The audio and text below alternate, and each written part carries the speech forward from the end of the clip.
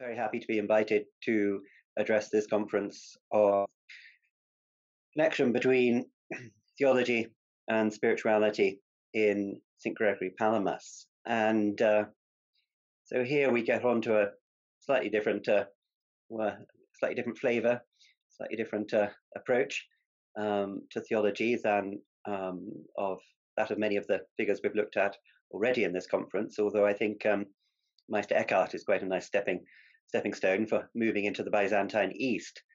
And in terms of the logic and rationale of this conference, I think one could hardly hope for a stronger example of the connection between theological doctrine and spiritual practice than that provided by St. Gregory Palamas, 1296 to 1357 or 59. And his whole theological experience is absolutely grounded and shaped in monastic practice and shaped by spiritual experience. And moreover, his teaching became the settled doctrine of the Orthodox Church, as attested in a series of Constantinopolitan councils between 1341 and 1368. He also has a very pronounced place in the liturgical calendar, every second Sunday of Great Lent, as a kind of second triumph of orthodoxy. Now, Palamas, it seems to me, is directly behind Vladimir Lossky's relatively well-known remark that far from being mutually opposed, theology and mysticism support and complete one another. The one is impossible without the other, straight out of Palamas. And I also gave you his Troparion, the main hymn of his feast, which describes him, among other things, and it's on your handout, as the glory of the monks, protector of theologians. And I think that quite nicely sums up Palamas's absolutely unshakable. There can be no separation between theology and spirituality, between mysticism and doctrine. So I can't really give a very detailed account of his life, but I did at least give you the chronology on the handout. You see, he came from a rather good family in Constantinople, but at the age of 18 took himself off to Mount Athos, and his whole life, of course, was spent as a monk. His instincts were very much towards the slightly more informal forms of monasticism found on Athos and elsewhere. So not necessarily the big Kinovia, but smaller skeets or smaller monastic settlements. He is very much part of this hesychast monastic tradition, which of course goes right back into the patristic and early monastic era, a tradition of monasticism that cultivates stillness, hesychia, a tradition of monasticism that focuses on prayer, and especially the prayer of the intellect in the heart, that prayer being focused on the name of Christ, on the name of Jesus, so-called Jesus prayer, Lord Jesus Christ, Son of God, have mercy upon me, a sinner, as it's sometimes added. But this tradition of saying the Jesus prayer is absolutely the heart of everything that Palamas does and says. The hesychast monks of his acquaintance on Athos and elsewhere would frequently speak of the prayer of the intellect and the heart, the Jesus prayer, leading to, in some circumstances, the vision of God as light. And they would state quite categorically that the light witnessed in prayer is the very light of the divinity that shone from Christ on Mount Tabor, the Taboric light. And again, we can't understand Palamas without appreciating this focus on the light of the transfiguration, the divine, and as he would emphatically argue, uncreated light that shone from Christ on the mountain. I mean, Palamas lived in tumultuous times. It was a time when the Roman or Byzantine Empire was shrinking, surrounded on all sides by the Turks, and indeed he spends a couple of years as a prisoner of the Turks. He's involved in a civil war, although the civil war going on at the time was largely about dynastic issues. It also involved the Palamite theology and the discussions about how can we understand the vision of God as light? What exactly are we seeing? Believe it or not, that was a major trope in the civil war going on at the time. So we're dealing with a time of great military and political and economic difficulty, but interestingly, also a great time of spiritual and artistic renaissance. If you've ever seen the monasteries, the monastery frescoes in Constantinople, Istanbul, monastery of Christ at Kora, that famous image of the resurrection, Christ bringing Adam and Eve out of hell, that comes from precisely this period of artistic renaissance. And also it's a period of great spiritual renaissance, a renaissance of hesychast spirituality. So that much just briefly in terms of Palamas's life and background. So Palamas, Gregory Palamas's whole theological effort can be summed up as a defense of the reality of mystical experience, and above all, the reality of the vision of God as light. And in focusing on light in this way, he is drawing not only on some of his hesychast forebears that I mentioned, but also on earlier figures in the patristic tradition, such as Macarius, the 4th century author of the Macarian homilies, Dionysius the Areopagite, Maximus, and I've given you a fairly typical quote from Macarius in the 4th century here, talking about the vision of God as light. And Macarius is I think above all, the figure in the earlier tradition who speaks of the vision of God as light, as the summit of Christian experience and the goal towards which all Christians ought to aspire. And he is quite categorical that this is the very light of the divinity. Quote 1 of your handout has Macarius calling this light the glory of the divine nature, the beauty of the age to come, divine and celestial fire, inexpressible noetic light, foretaste and pleasure of spirit, the sanctifying oil of gladness. But it's very interesting that Palamas doesn't only refer to Eastern sources in teaching that the vision of God as light is the very theme of the Christian life. And I thought particularly for this context and for this audience, it might be worth mentioning that he also draws on St. Benedict and the vision of light, or some sort of divine light that St. Benedict has, as recorded in Pope Gregory the Great's Life of Benedict, which was translated into Greek by Pope Zacharias and became rather popular, in fact, in the Orthodox world. But even today on Mount Athos, you'll find monks called Benedict, and the Benedictine tradition was actually represented at one time by having its own house on Mount Athos, the monastery of the Amalfitans. Anyhow, I'll be saying a bit more shortly about St. Benedict. So Palamas sees the vision of God as light, of course, as an integral part of his understanding and defense of the doctrine of theosis, or deification. And he fought to the end of his days, in very tumultuous times, to defend the reality of God's self-revelation to the creature and the reality of human participation in the divine, without ever compromising divine transcendence, unknowability, and simplicity. So Gregory articulates his theological vision in what I see as a highly coherent and consistent, if not strictly systematic fashion. He makes disciplined and restrained use of philosophy and philosophical reasoning, but grounds his theology above all in scripture, patristic and conciliar tradition, and, crucially, the experience of the saints. And this last dimension is rarely effective theology in the Christian West, I think I would argue. Anyhow, for Gregory, theology is never a done deal. The scope of revelation is never exhausted. Just as the central truths of the faith, the doctrines of the Trinity and of the person of Christ, were articulated and unfolded over time, so also in his own time were the mysteries of deification and the vision of God being, and this is a quote, you can find quote 2 on the handout, the mysteries of deification in his own time were being mystically and prophetically revealed by the Holy Spirit to those initiated by actual experience. And crucially, not only to those who have this actual experience, but to those who trust the experience of the saints without necessarily being vouchsafed that experience themselves. And I won't go through the whole of quote 2. You'll find that material there.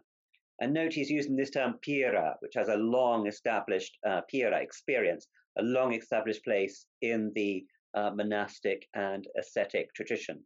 Pira experience denoting direct and perceptible apprehension of divine activity and presence. So in this necessarily relatively brief presentation, I'm going to try to give an overall flavor of Palamas's spiritual theological teaching, while paying particular attention to areas of interface between doctrine and practice, to what we might call the experiential dimension of theology. And I've divided the paper up into seven parts, seemed a good number. All the Byzantines were very interested in number symbolism, so it seems to work. Anyway, number one is the body. And in fact, the various controversies that Palamas got involved in didn't start off with precisely the question of, say, the essence energies distinction or what have you, but more around the role of the body in the spiritual life. Does the body have any place to within the spiritual life, within mystical experience? So Palamas's first main opponent, Varlam, the Calabrian, had suggested that the body had no real role to play in the spiritual life. The best we could hope for in this life was some sort of limited and certainly created intellectual illumination, not unlike that vouchsafed to the philosophers of old. And Varlam, the Calabrian, was horrified by the Hesychast monks' claim to see God as light, and even to have some sort of physical apprehension of the divine light. And Varlam castigated them as Messalians on this ground, ridiculing their ascetic practices and denouncing them as omphalopsychoi, those who have their souls in their navels. So the first, I think, targeting there the habit that some Hesychast monks had of crouching on a small stool while saying the Jesus prayer. And Palamas leapt straight to the defense of the ascetic practices of the monks, upholding a holistic account of the human person comprised of both body and soul held together in the heart. Again, this is very much an anthropology going deep into the patristic tradition, especially, I think, to Macarius. And for Palamas, there's a way in which our human spanning of the material and spiritual realms makes us higher, not lower, than the angels. Moreover, it's the very unity of the human person centered on the heart that allows for the spiritual or intellectual vision of God, which is an experience in the first instance of the nous or intellect, to be passed on in some secondary fashion to the body. So while the vision of the Taboric light is undoubtedly in the first instance an intellectual vision, the vision of the nous, the intellect, enabled by God's transformation and elevation of the spiritual senses, it can also have resonance, so a perception of overwhelming light, warmth, and so forth. And Palamas works out the role of the body in mystical experience rather carefully on the basis of the doctrine of the spiritual senses and a holistic anthropology grounded in the heart. My second section concerns the famous essence energies distinction. So what exactly is seen in the vision of the divine light? Palamas is emphatic that such visions of the Taboric light, are indeed absolutely visions of God, but of God in his self-revelation to the creature, and not God in his unnameable and utterly ineffable divine being or essence. Following a long-established and hardly novel patristic distinction between the divine essence and the totality of God's self-revelation in his attributes and activities, Palamas upholds the indisputable truth, recognized in both East and West, that in seeing God we do not see all that God is, but rather precisely that which God reveals to us and enables us to see in accordance with the finite capacity of the creature. So far from being some sort of abstract theologizing or some sort of mystical muddle, Palamas's articulation of the essence energies distinction is in fact a very precise and careful exposition of the dialectic of divine hiddenness and self-revelation that allows Palamas to affirm the reality of the vision of God as light without supposing that God is comprehended or apprehended or circumscribed by that vision. And here we're moving on to Benedict, as promised. So in the Triads, one of his better known and fairly early works, following a treatment of St. Paul as an archetypal initiate into the infinitude of divine light, a vision of a sun more vast and grand than the universe, as Palamas puts it, Palamas turns to Macarius and then Benedict as further witnesses to the same divine light. So this is in fact quote 3 on your handout. So Macarius declared the light to be infinite and supercelestial. Another saint, among the most perfect of them, doesn't actually give Benedict's name, interestingly. Another saint, and among the most perfect of them, saw the whole universe contained within a single ray of that same divine light, that same light witnessed by Macarius, by Paul, and by others, that same intelligible sun.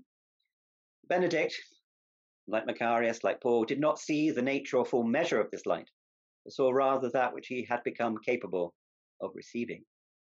Through this contemplation, through this supra-intellectual union with the light, he saw and learned not what the light is, but that it is supernatural and super-essential, that it differs from all beings, that it is absolute and unique, and that it mystically contains all things within itself. So for Palamas, the distinction between God in his hiddenness and God in his self-revelation is always, following Dionysian terminology, a distinction that unites. Palamas will never speak of the distinction without also emphasizing the unity of essence and energies. And in fact, although we tend to call it by shorthand the essence energies distinction, we should probably call it the essence energies union and distinction. Note that Palamas never in his entire corpus calls a distinction a real distinction. It's a common misconception. But he certainly affirms that it's more than a merely conceptual distinction, but is equally emphatic that it no more does the divine simplicity than does the distinction of the divine persons. Indeed, for Palamas, it becomes rather difficult to maintain divine simplicity without also affirming the essence energies distinction and union, at least if one wants to uphold a distinctly Christian as opposed to merely philosophical doctrine of a God actually involved in his, calling that creation to deifying union with him. So, moving to the third part, Christology. Palamas' teaching on Unio Mystica is profoundly Christocentric and built on solid Christological principles. You will have already noted the centrality of Christ's transfiguration on Mount Tabor in Palamas' various accounts of the vision of God as light. In prayer, and above all, the Jesus prayer, focused, of course, on the name of Jesus Christ, the hesychasts, as Palamas argues, witnessed the same divine and uncreated light that shone from Christ on the mountain, and that same light will shine forth from the bodies of the saints at the resurrection. Moreover, Palamas' whole teaching on essence and energies grounds itself explicitly in the Christological framework of Maximus and the Sixth Ecumenical Council. Christ has both a human and divine nature, and thus both a human and divine energy, and of course will. Where there is a nature, there is an energy. That's good Aristotle. But Christ's natures are neither to be confused with or separated from, a bit of Chalcedonian language there, neither confused with nor separated from his energies. Again, we are to distinguish in order to unite. In mystical union, says Palamas, we are united to Christ, katenergian, according to energy. Moving on now briefly to pneumatology. Union with God in Christ is, of course, also and simultaneously the work of the Holy Spirit. Even as the hesychasts invoked the Lord Jesus Christ in the Jesus prayer, they did so in the Holy Spirit. For, of course, no one can say Jesus is Lord except by the Holy Spirit. 1 Corinthians 12:3. It's invariably the Holy Spirit who's invoked as the immediate dispenser of the divine operation. Deification, says Palamas, and you'll see some of this on quote 4 on your handout. Deification is not accomplished in some imitative or relative fashion, like persons who share the same disposition and who love one another, but demands and requires rather the deifying grace of the Spirit. Again and again in Palamas' corpus, spiritual experience is defined as experience of the Spirit, and specifically the energies and operation of that same Spirit. Now, moving on to section 5, the Trinity. As we've been building up to, the experience of deifying grace is inescapably a Trinitarian operation. And this is another aspect of Palamas' teaching, which I think is often misunderstood. Its inseparability from the doctrine of the Trinity. So to go back again to the Sixth Ecumenical Council of Constantinople, that council established that energy is operative on the level of the person, or hypostasis. In Christ there are two natures, thus two energies, two wills, but only one active subject, one person, one actor, one willer. By extension, the energy or operation of God is only ever a Trinitarian operation. The energies are not impersonal, but come from the Father, through the Son, and are made known in the Spirit. And that dynamic, that grammar, both eternal and temporal, is evident even in his early apodictic treatises, written surrounding the question of the Filioque, where he writes, the Spirit eternally flows forth from the Father into the Son and becomes manifest in the saints from the Father through the Son. That's what I've called elsewhere an orthodox filioque, but I won't go into that at the moment. And this dynamic, this grammar, is also evident in Palamas's brief but exact confession produced at the Council of Constantinople in 1351. So having invoked the eternal divine perichoresis, in which the Spirit proceeds from the Father and rests eternally in the Son, Palamas goes on to speak of the manifestation of the Spirit in the creation from the Father through the Son. But this mission of the Spirit, this manifestation of God in the world, in his deifying energies, is a common task. Palamas goes on to explain, and I've given you this in quote 5. The Spirit is not made known according to essence, for no one has ever seen or revealed God's nature, but according to grace, power, operation, which is common to the Father, the Son, and the Spirit. The distinguishing feature of each is the hypostasis, and whatever refers to it. They not only possess mutually the superessential essence, which is entirely unnameable, unrevealed, and incommunicable, but the grace, the power, the operation, the brightness, the kingdom, the incorruption, and put it simply, all the means by which God communicates, and by which, according to grace, he is united with the holy angels and humans, without ever being deprived of his simplicity, either as a result of the divisibility and of the hypostases, or of the powers and operations. And you'll see again there this emphasis on divine simplicity we have throughout Palamas's teaching. So the divine energies are, in short, inescapably and irrefragably Trinitarian in character, while it's frequently the Spirit who is invoked as the immediate source of sanctification and deification, the one who incorporates humans into the divine life. This is always to be understood as a Trinitarian operation. Far from being impersonal rays streaming out from some unfathomable and inaccessible forbidden zone or orgrant of divinity, the energies are inescapably the operations and attributes of the Father, the Son, and the Holy Spirit. So my sixth point concerns the relation between God and the world, between the cosmic dimension of mystical experience in Palamas. And that's something we already saw intimated in the vision of Benedict, the whole universe contained within a ray of the spiritual sun. So the essence energies distinction, or the essence energies union and distinction, allows Palamas to make some remarkable declarations concerning the coherence of God and the creation, again doing so on the basis of mystical experience. While remaining inaccessible and unknowable according to his essence, God reveals and manifests himself in the world. So God is truly omnipresent throughout the creation. And here we turn to quotes 6 and 7 on the handout. God both is and is said to be the nature of all beings, insofar as all partake of him and subsist by means of this participation. Not, however, by participation in his nature, far from it, but by participation in his energy. And the second quote there, quote 7. Yet God is also in all things, and all things are in God, the one sustaining, the other being sustained by him. Thus all things participate in God's sustaining energy, but not in his essence. Hence the theologians say that the divine omnipresence also constitutes an energy of God. All this, it seems to me, looks rather like what the modern Russian theologian Sergius Bulgakov called God in the world and the world in God. Or indeed what William Blake would call heaven in a wild flower and infinity in the palm of your hand. Or again, what Gerald Manley Hopkins would hymn as a world charged with the grandeur of God. So this cosmic dimension of mystical experience in Palamas seems to me has enormous potential implications for the healing of the woeful state of relations between man and his created environment. So I'll move now to my seventh topic, which is wisdom, my seventh pillar of wisdom, as it were. And Palamas has a good deal to say about wisdom. He allots a modest but respectable place to human wisdom, human philosophy, so long as it's properly directed towards the one who is wisdom. It's even, on occasion, prepared to defend the Latins, believe it or not, for their fondness for syllogisms.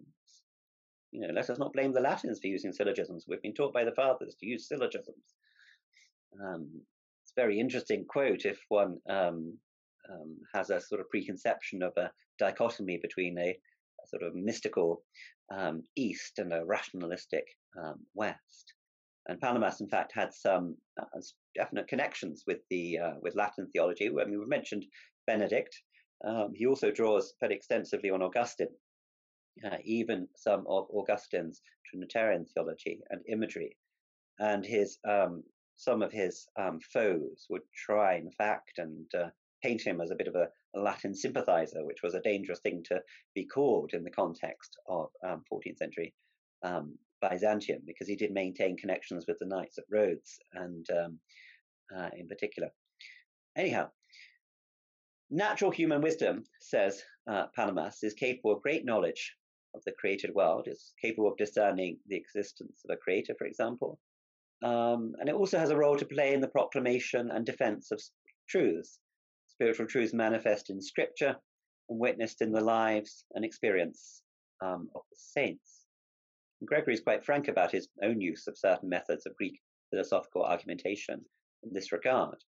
Indeed, he seems to have followed the standard profane curriculum of the time.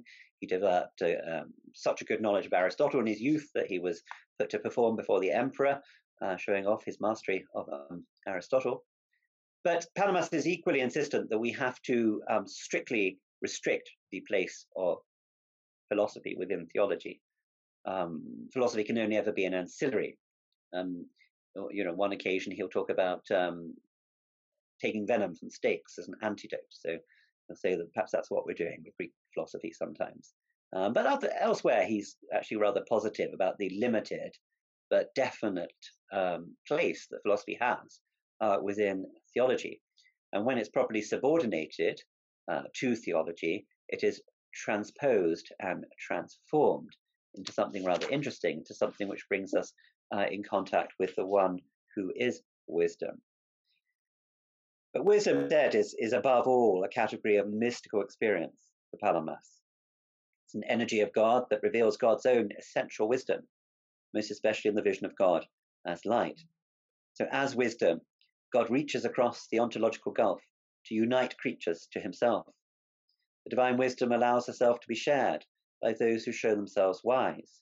I speak now of the wisdom contemplated in the Father, Son, and the Holy Spirit. The divine gift, the divine energy of wisdom, is infinitely superior to merely human wisdom, and indeed bears no affinity to it.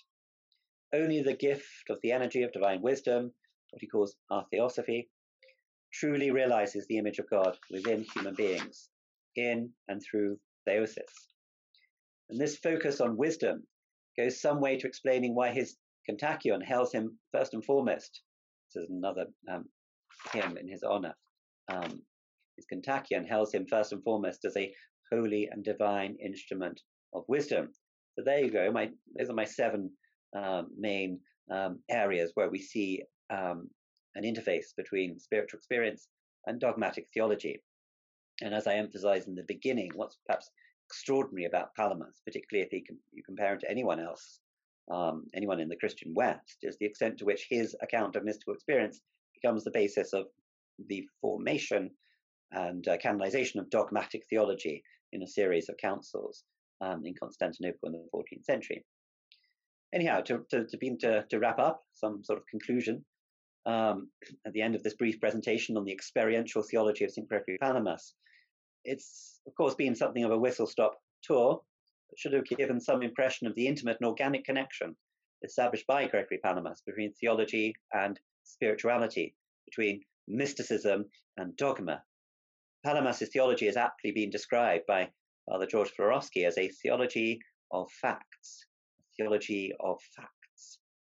And this characterization, I think, holds true not only for Gregory's acute sense of salvation history, of the whole drama of sin and redemption, but also for his unshakable conviction that the history of each and every human soul finds its telos only in the experience, the pira, of the divine and deifying operation of the perfectly simple triune God. Thank you. I should finish there.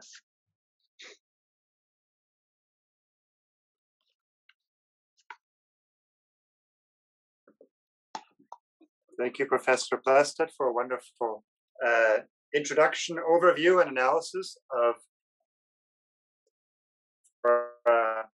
the most intriguing references there to some of his webs. So as usual, I will give priority to other people's questions and comments. Usually it takes a couple of minutes for the chat boxes to get going. I forgot to mention one of the books that he is co-edited for work of research in the tradition, which is the brand new Oxford Handbook of the Reception of Aquinas, of which Dr. Plested is one of, I believe, 2 editors. That, of course, then also includes this little known and too little studied Byzantine tradition in the Thomistic heritage. That just came out a month ago, and several members of our institute here were contributing essays to that as well. So I did see a chat comment. For those, I will read them as usual for the sake of our YouTube listeners and the Facebook listeners. For those of us interested in learning more about Palamas and his thought, could you recommend a particular work to start? I would say that John Meyendorff's book on Palamas, a study of 50s, 60s, remains the best introduction to Palamas. There's a very good book that came out more recently, the making of, more perhaps to do not so much with Palamas' teaching itself, but with the kind of the legacy of Palamas and various debates around Palamas. And as a lot of people here will know, there's been lively debate over Palamas between East and West over the years. So Meyendorff and Russell, I'd start off with. So next question, I think he simply one part of your presentation. This is, I believe it's the priest, Father Lukasz Sawicki.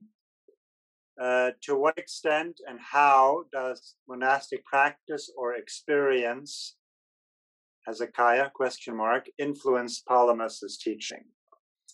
Yes, well, I think you cannot, and I hope I gave some sense of this in the talk, perhaps I skated over it very quickly, but cannot underestimate absolute centrality of monastic experience to Palamas. I mean, as I was mentioning in his sort of brief overview of his life, his own ascetic inclinations were very much towards small monastic communities. So sort of semi-eremitic model where you'd have maybe 2 or 3 monks in a cell, possibly coming together as a broader community with other monks of the neighborhood on a Saturday and Sunday, spending much of their time in their cell praying the Jesus prayer again and again. Lord Jesus Christ, Son of God, have mercy upon me. This prayer, this tradition of cultivating inner stillness that flourished more in these smaller monastic settlements than in the great Canovia, was, as I indicated, very much a tradition of the prayer, of the intellect in the heart.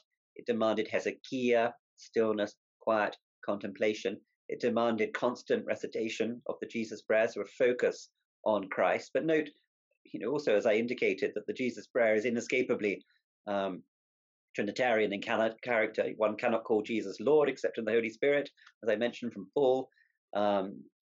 Jesus Christ is the Son of God, so we have Father, Son, and Spirit clearly there in the Jesus prayer. But this, and this would often be said over and over again, possibly, well, certainly not lying down. I mean, one of the things Palamas is able to point out against Balaam, it doesn't matter what we're doing with our bodies in prayer, and if we simply lie down, we'll probably go to sleep. But you see, you'd stand up, you'll sit on a stool rather than a chair. Well, a stool, you need a bit more balance. You're going to stay awake. So this whole here, stillness, the prayer of the intellect in the heart, as practiced on Athos and elsewhere at the time, was very frequently bound up with, among some people, Palamas calls the saints of his own time, with the experience or vision of God as light. And sometimes the monks, and indeed nuns, would talk about the vision of God as light as having some sort of physical counterpart, whether that's simply a sense of overwhelming light or even a sense of warmth and so forth.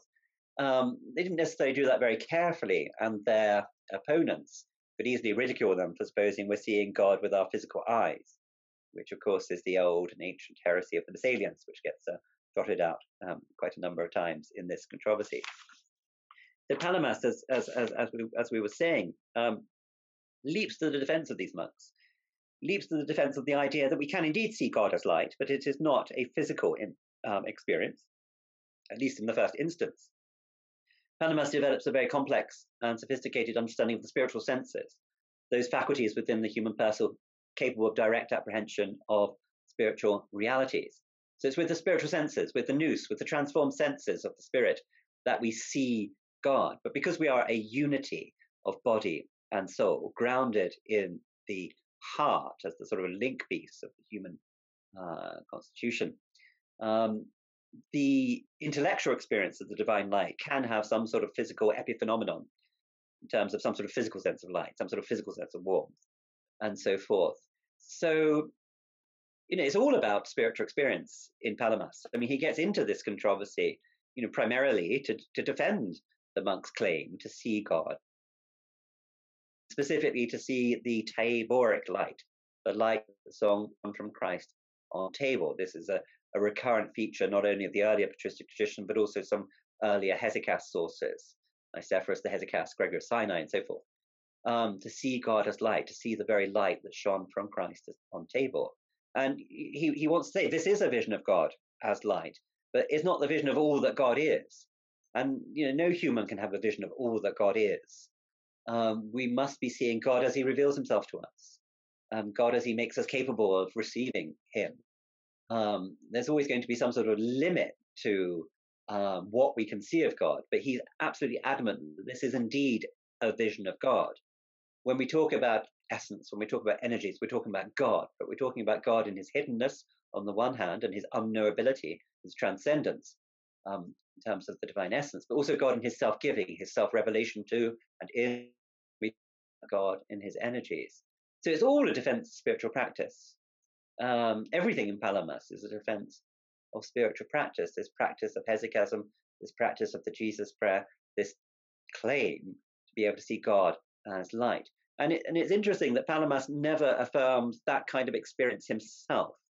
And this is one reason why in, I think it was quote 2 in the Tome of the Holy Mountain, authored by Palamas, he not only talks about those who do indeed see God as light, but also those who trust the experience of those who see God as light. And elsewhere, he'll talk about 3 classes of theologians. So the first class of theologian, the true theologian, is the one who sees God as light. The monks and nuns that he's talking about who see God as light. He doesn't claim to be one of those first class theologians himself.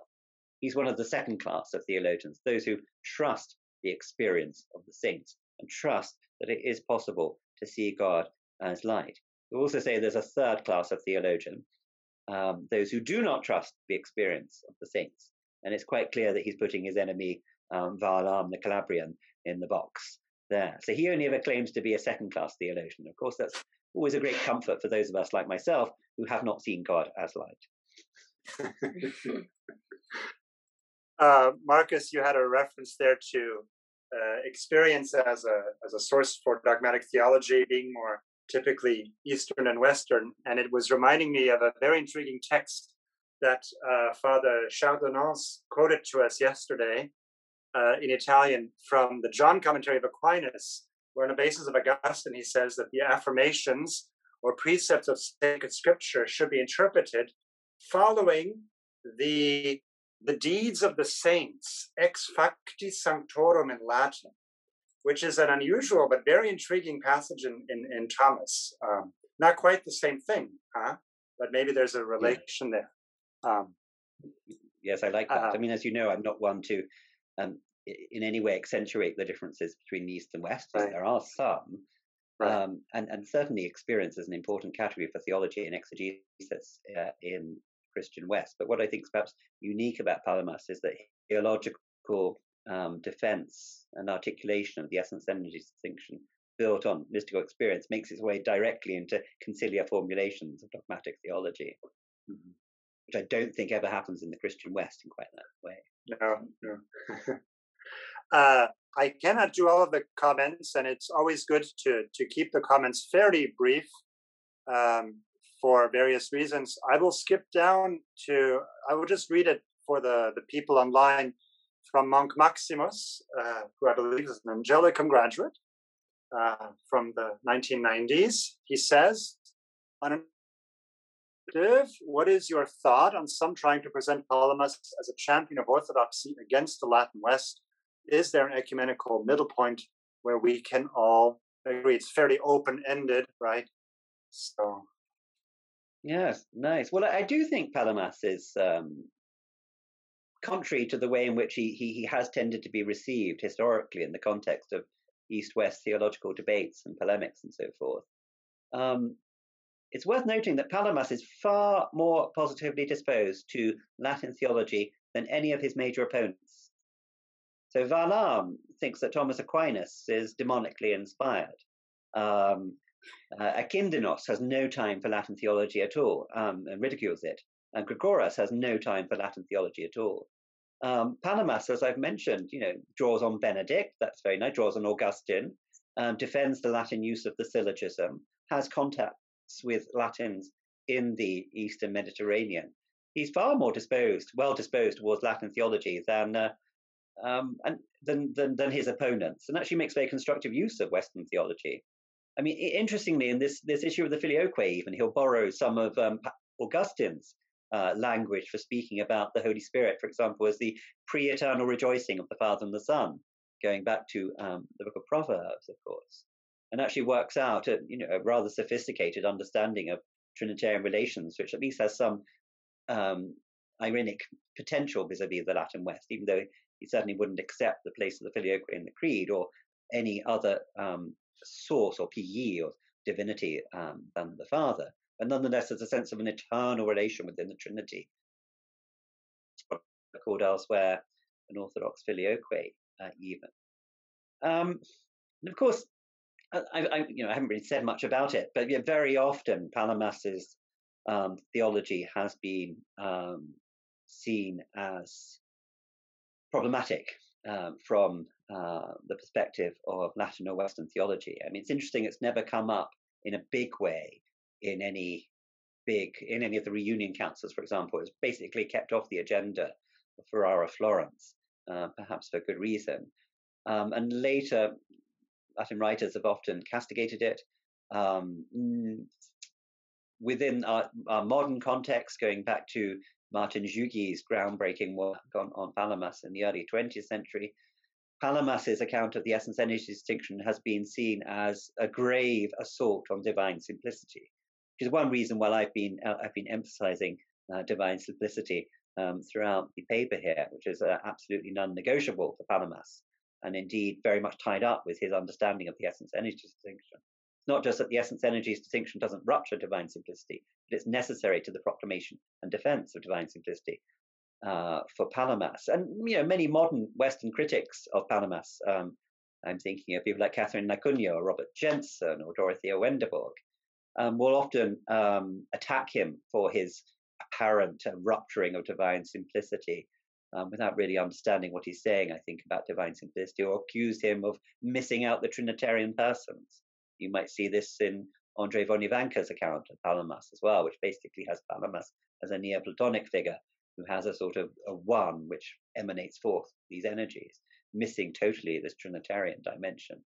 So although Palamas has again and again been a sort of bone of contention between East and West, I think if we really go deep into Palamas, look at Palamas's own work, look at Palamas's own appropriation of Latin theology, look at what he's actually saying about the essence energies union and distinction, what he's saying about the connection between that distinction and union and Trinitarian doctrine, we'll find that maybe the gap is not so unbridgeable after all.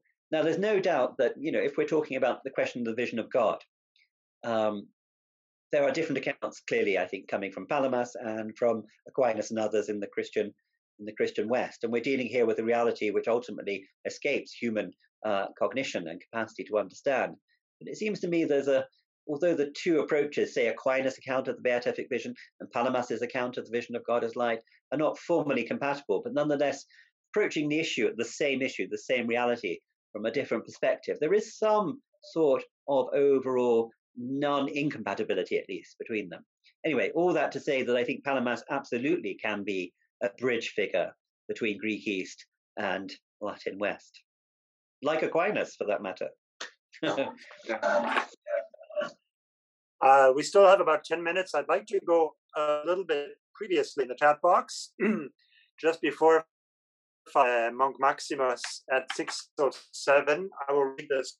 I believe it's not mistaken. He says in one footnote of your book, I assume he's referring to the Orthodox readings of Aquinas, you mentioned a conversation between George Florovsky and Father Sophrony, where Florovsky says that Duns Scotus' formal distinction is a better counterpart to Aquinas' distinction as far as Palamas' theology of essence and energy is concerned. Could you explain more about how Duns Scotus might help Orthodox and Catholics? Yeah, sure. Well, thank you for the question, Your Notes. Your Notes is an old student of mine from Cambridge days. It's very nice to hear from him again. So, the formal distinction, right. Now, let's make a general comment to start with. Debates about Palamas does he uphold? If he was clearly working within the sort of established framework of Western scholastic theology with various different sort of forms of distinction and so forth. And this is why sometimes the phrase real distinction is trotted out. And as I mentioned, that's not a phrase we find in Palamas. It's clear that the distinction is extramental, if you like, but he doesn't use the phrase real distinction. And even if he had used the phrase real distinction, there's no particular reason to suppose that what he would mean by real distinction would exactly correspond to the way in which the term distinctio realis is used in Aquinas or other figures in the Latin world. So I think discussions about what sort of distinction this is, based on Latin scholastic categories of distinction, will only get us so far. I mean, I've suggested elsewhere, in terms of this distinction being a distinction that unites, that we might call it a distinctio unificans, distinction that unites, which of course isn't a category within Latin scholastic theology, and it's not really, we only get so far in terms of the categories of Latin scholastic theology, various distinctions. The idea of the formal distinction is the distinction between essence and energy is a formal distinction. Interestingly enough, it's a way of thinking about the distinction which has, I think, some potential. It is used by some later Palamites to articulate and defend the distinction. So in particular, Gennadius Scalarius, who was the first patriarch of Constantinople after the fall of the city to the Turks in 1453, also present at the Reunion Council of Ferrara, Florence, and the leader of the anti-unionist party in the years after the Council of Florence. But interestingly, a great disciple of Thomas. Gennadius, one of his little abridgments of Aquinas that he would carry around, that I know of no better or greater disciple of Thomas in either East or West than myself, basically, and hails him as a very, very excellent teacher, etc., except in those areas in which his church disagrees with ours, e.g. essence-energy distinction. Anyhow, one of the ways in which Gennadius Scalarius talks about the essence-energy distinction is as precisely as a formal distinction, and he draws directly on Duns Scotus here. And but I wouldn't. I don't myself find the notion of a formal distinction satisfactory for articulating what Gregory is trying to do with the essence energies union and distinction. But as a way of sort of fostering relations and sort of finding a shared language between East and West, it's certainly been used in the past and could be used in the future. But yes, I don't want to sort of go on record and saying that the essence energy distinction is a formal distinction. I'm going to skip down a little bit in the chat box to 6:15 for the Paul Hellmeyer. Did Palamas read Proclus, i.e. was his theory of energies also inspired by his theory of henads, or was it only inspired by Dionysius? Yeah, I'm going to say, as far as I know, not, and that any sort of Proclus in Palamas would come, as you suggest, Father Paul, through Dionysius. And in general, there have been quite a few moves to interpret Palamas in Neoplatonic terms. Andrei von Ivanka does this, and actually John Milbank does this, and not to Palamas's credit. So I really would downplay the Neoplatonic dimension generally in Palamas, and I don't see any kind of direct influence of Proclus. I would go up to James Schaefer, who wrote about 15 minutes ago. To what, Jamie, if any extent, was Palamas's thinking about creatures' participation in God's energy influenced by Aquinas' thinking about God's primary causality and creatures' secondary causality? Reading that also brings to mind, actually, the notion of causality in Dionysius, who is one of the sources there for Aquinas. Yes, thank you, Jamie, for that. Jamie is one of my colleagues here at Marquette. Thank you for that question, Jamie. Well, Palamas did not know Aquinas in the first instance. So what we're dealing with here, as Father Bernhard has suggested, is, I think, a common Dionysian inheritance. But I'm very glad you picked up on the whole cosmic dimension of Palamas's. And I know, Jamie, you're very interested in this. It seems to me that Palamas does have potential for an environmental theology, an understanding of the coherence between God and the world. But yes, similarities with Aquinas would be down here, I think, to a common source in Dionysius.